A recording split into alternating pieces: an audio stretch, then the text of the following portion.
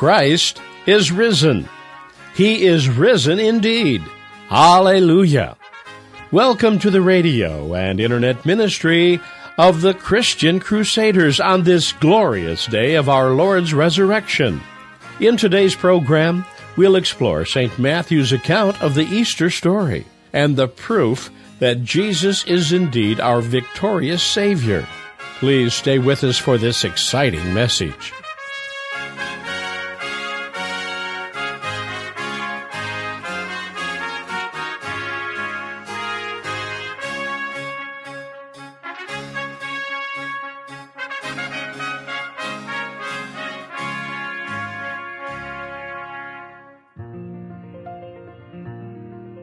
Christ is risen. He is risen indeed. Today we celebrate the greatest day in history, the resurrection of Jesus Christ. Stay with us. Let's pray. We praise you, Heavenly Father, that you have defeated the power of sin and death and the devil through the resurrection of Jesus Christ. And we thank you for the promises that are ours as we place our trust in your risen Son. In his name we pray. Amen. Our reading for today is from Matthew chapter 28, beginning at verse 1. After the Sabbath, as the first day of the week was dawning, Mary Magdalene and the other Mary went to see the tomb. And suddenly there was a great earthquake, for an angel of the Lord descending from heaven came and rolled back the stone and sat on it. His appearance was like lightning, and his clothing white as snow. For fear of him, the guards shook and became like dead men.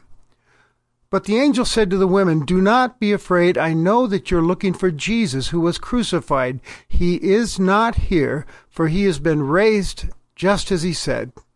Come see the place where he lay. Then go quickly and tell his disciples, he has been raised from the dead, and indeed he is going ahead of you to Galilee, and there you'll see him. This is my message for you." So the women left the tomb quickly with fear and great joy and ran to tell his disciples. Suddenly Jesus met them and said, "Greetings!" And they came to him, took hold of his feet, and worshipped him. Then Jesus said to them, "Don't be afraid. Go and tell my brothers to go to Galilee. There they will see me." Here ends our Easter Gospel. Dear friends, happy V-Day.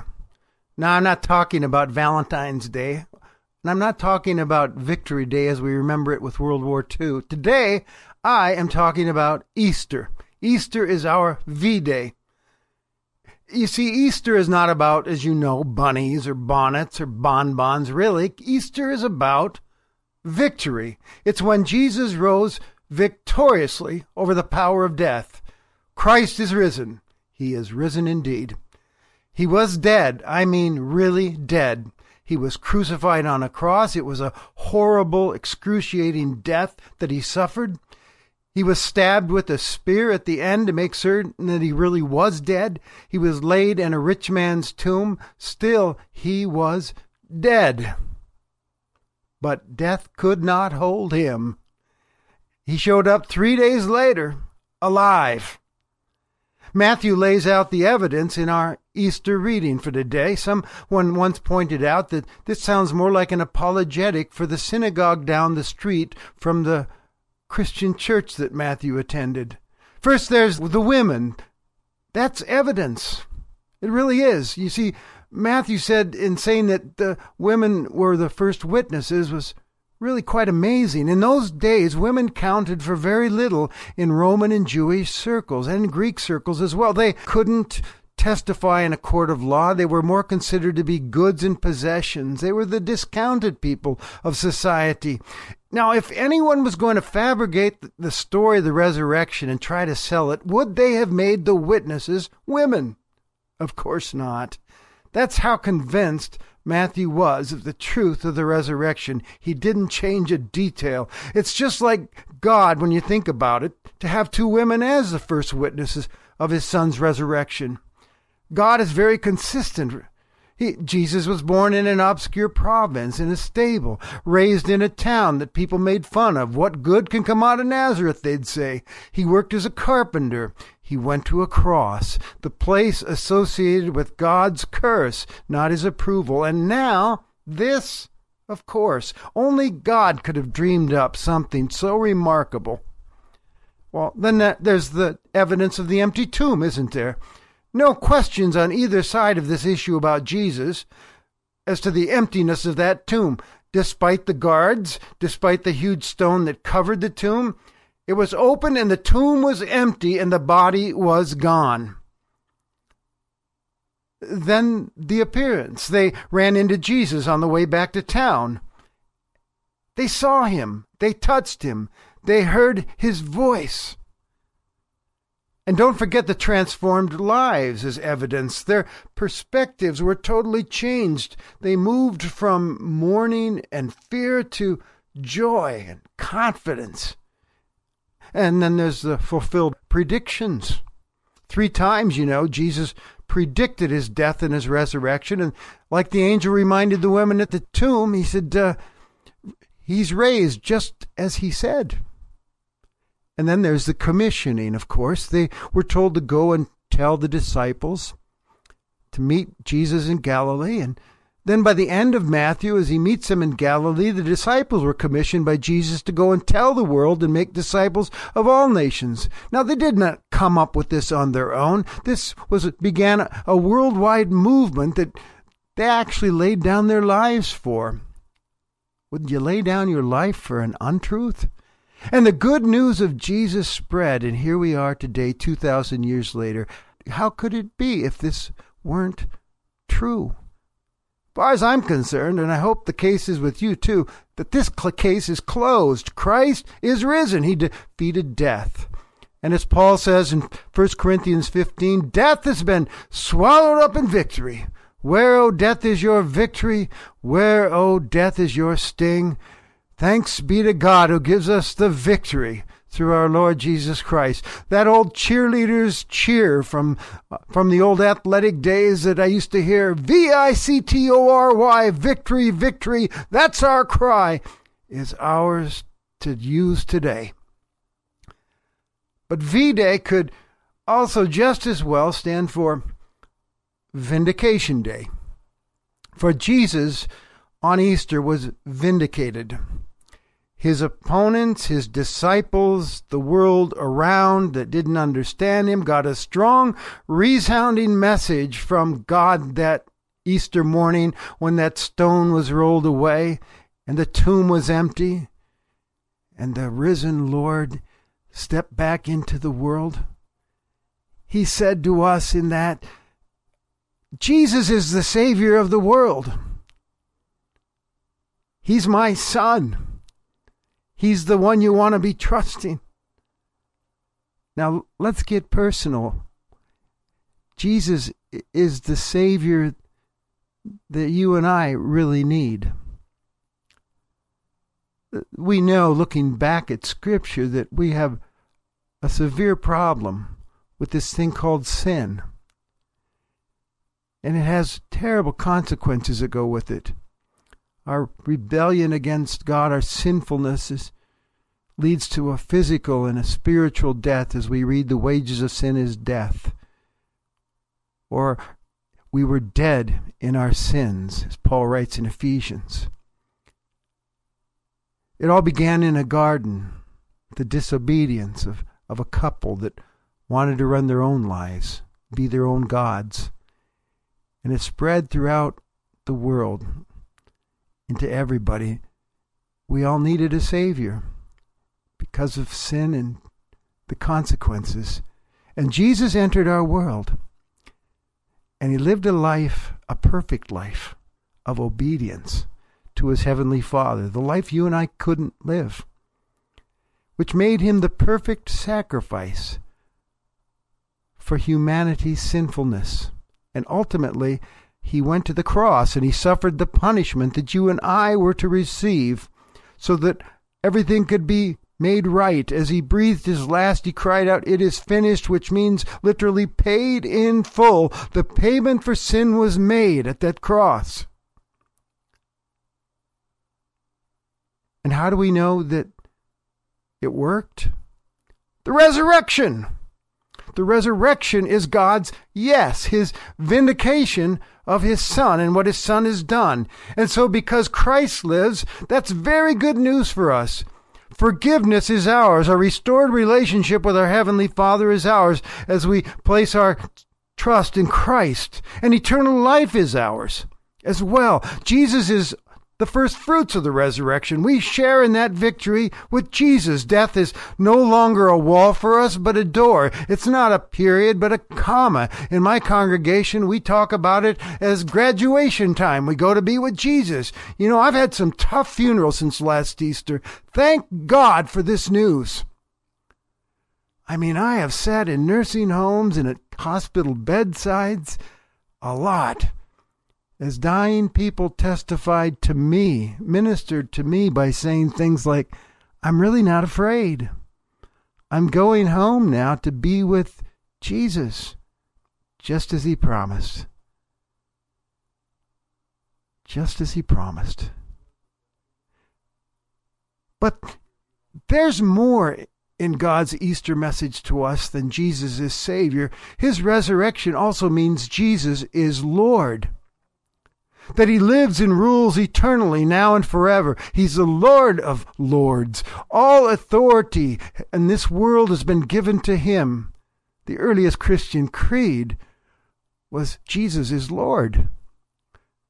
Now, what does it mean to say Jesus is Lord? Well, in that early Christian church, it was a way of saying Jesus is God. I mean, in 1 Corinthians 16:22, we get a taste of this as Paul shares a little prayer that was common in the earliest Christian church. And this is just years after the resurrection of Jesus. The words were, Maranatha, Lord, come again. It wasn't written in Greek, by the way. It was Aramaic, which means it's really an early prayer. The earliest church had figured out Jesus had to have been God. Jewish folks only prayed to God before this. And now they're praying to Jesus. And in Philippians 2, Paul also quotes an early Christian hymn written before he came along that tells us that Jesus is Lord, God, in charge of the world, and how he stepped down and emptied himself and humbled himself at the cross. And then God exalted him at the resurrection and gave him the name that is above every name. And one day every knee will bow and every tongue confess this truth, that Jesus is Lord. This conclusion that the earliest Christians made about Jesus being Lord God didn't just come out of the blue, by the way. They just remembered things that he had said about himself, and now they made sense. When he talked about himself as, I am the good shepherd, I am the resurrection and the life. Before Moses was, I am. He said, I am meant God in the Old Testament. And his claiming authority to forgive sins, when people said, where does he get the right to do that? And when he said, I and the Father are one, if you've seen me, you've seen the Father. Easter simply verifies these statements. And so they came to the conclusion, Jesus is Lord. And he is. If Jesus is raised then, and God has exalted him as Savior and Lord of the world, then that brings us to this point. I want to ask you a personal question. What have you done with Jesus in your life? You do have a choice, you know. Some choose to ignore him. Some reject him. Some underrate him simply as a good teacher. Others keep him on the sidelines of their lives. Some say, I believe, but in kind of a general way, like I believe in Mom, apple pie, and Chevrolet, but there's no relationship. People can say all the right things and not really be connected to him. What about you? Here's what he wants you to do. He wants you to trust him as your Savior, for your salvation, for your eternal life, to put your faith in his saving work. For a person is saved by grace through faith in Jesus Christ. That means place your trust in Jesus and bet your life on what he's done for you. Lean on him heavily for your salvation. Put your whole weight upon him. And trust him with every area of your daily life, by the way, not just your salvation. Don't leave him on a shelf and only to be taken off the shelf for emergencies. He's here to be with you. He says, "Lo, I'm with you always." You can talk to him in prayer. You can seek his guidance in the scriptures as you open your Bible and read those Gospels, as he teaches you about kingdom life. Live a life of gratitude, by the way, also for the great rescue that he's done in your life.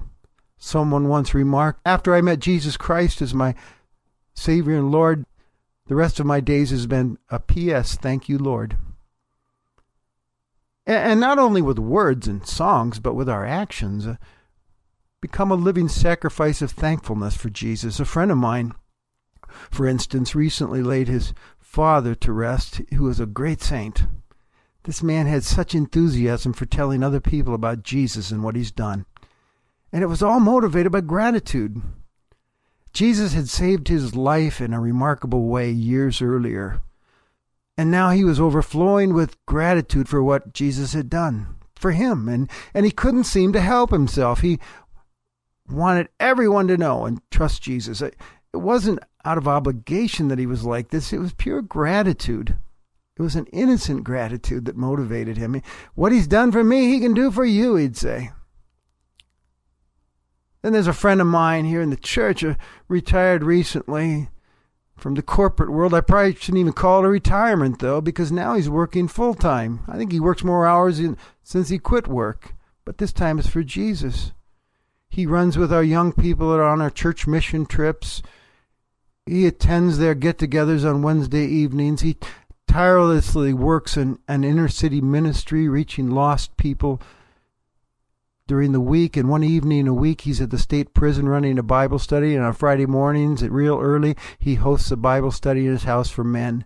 Now, he could be sitting back and spending all this time entertaining himself, taking it easy, but he is so filled with gratitude, he'll tell you that, for what Christ has done for him, that this is what he and his wife insist on doing, as long as their health will allow them. Wow. That's a living sacrifice of thankfulness, too. And, of course, serve him. He wants you to serve him as your Lord. If Jesus is Lord, then we are his servants, and we owe him unhesitating dedication and uncompromising obedience.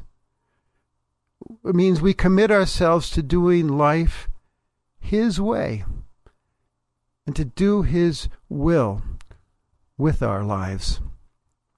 One of the greatest Christian leaders of the last century was John Stott. He was the rector of All Souls Langham Place in London. Wonderful preacher, Bible teacher, author, global leader to many.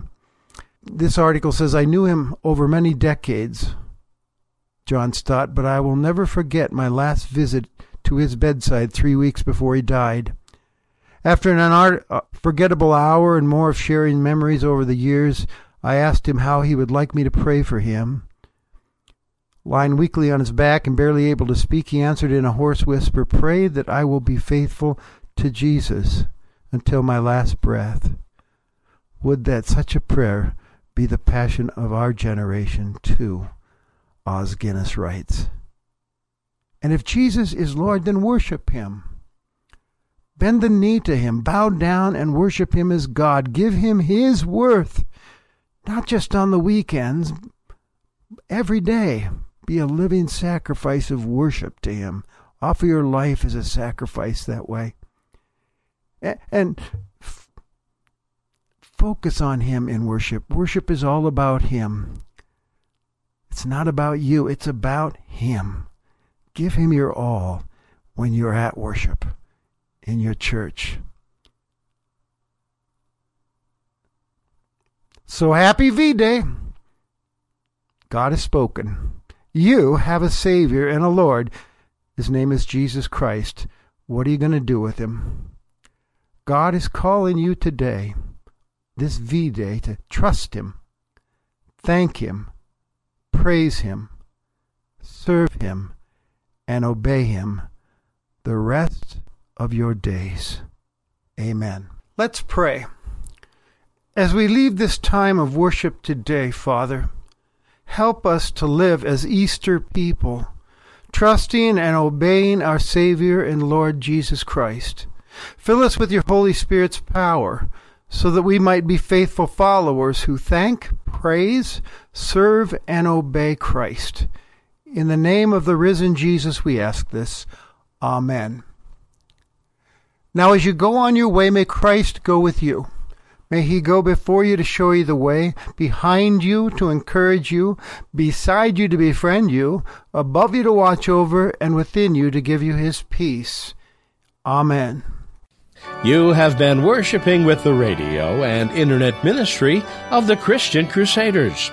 We pray today's message has encouraged you to trust Jesus this V-Day. Thank Him, praise Him, serve Him, and obey Him the rest of your days.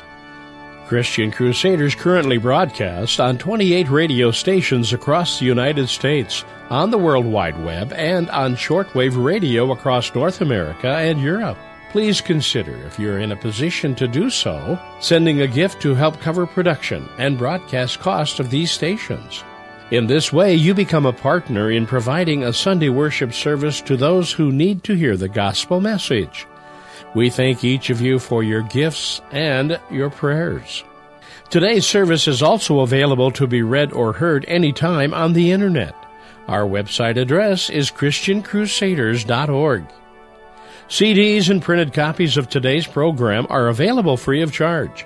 However, a gift to help defer production and mailing cost is always appreciated. Address your request to Christian Crusaders, Post Office Box 522, Cedar Falls, Iowa 50613. Our toll-free telephone number is 1-888-MY-FAITH.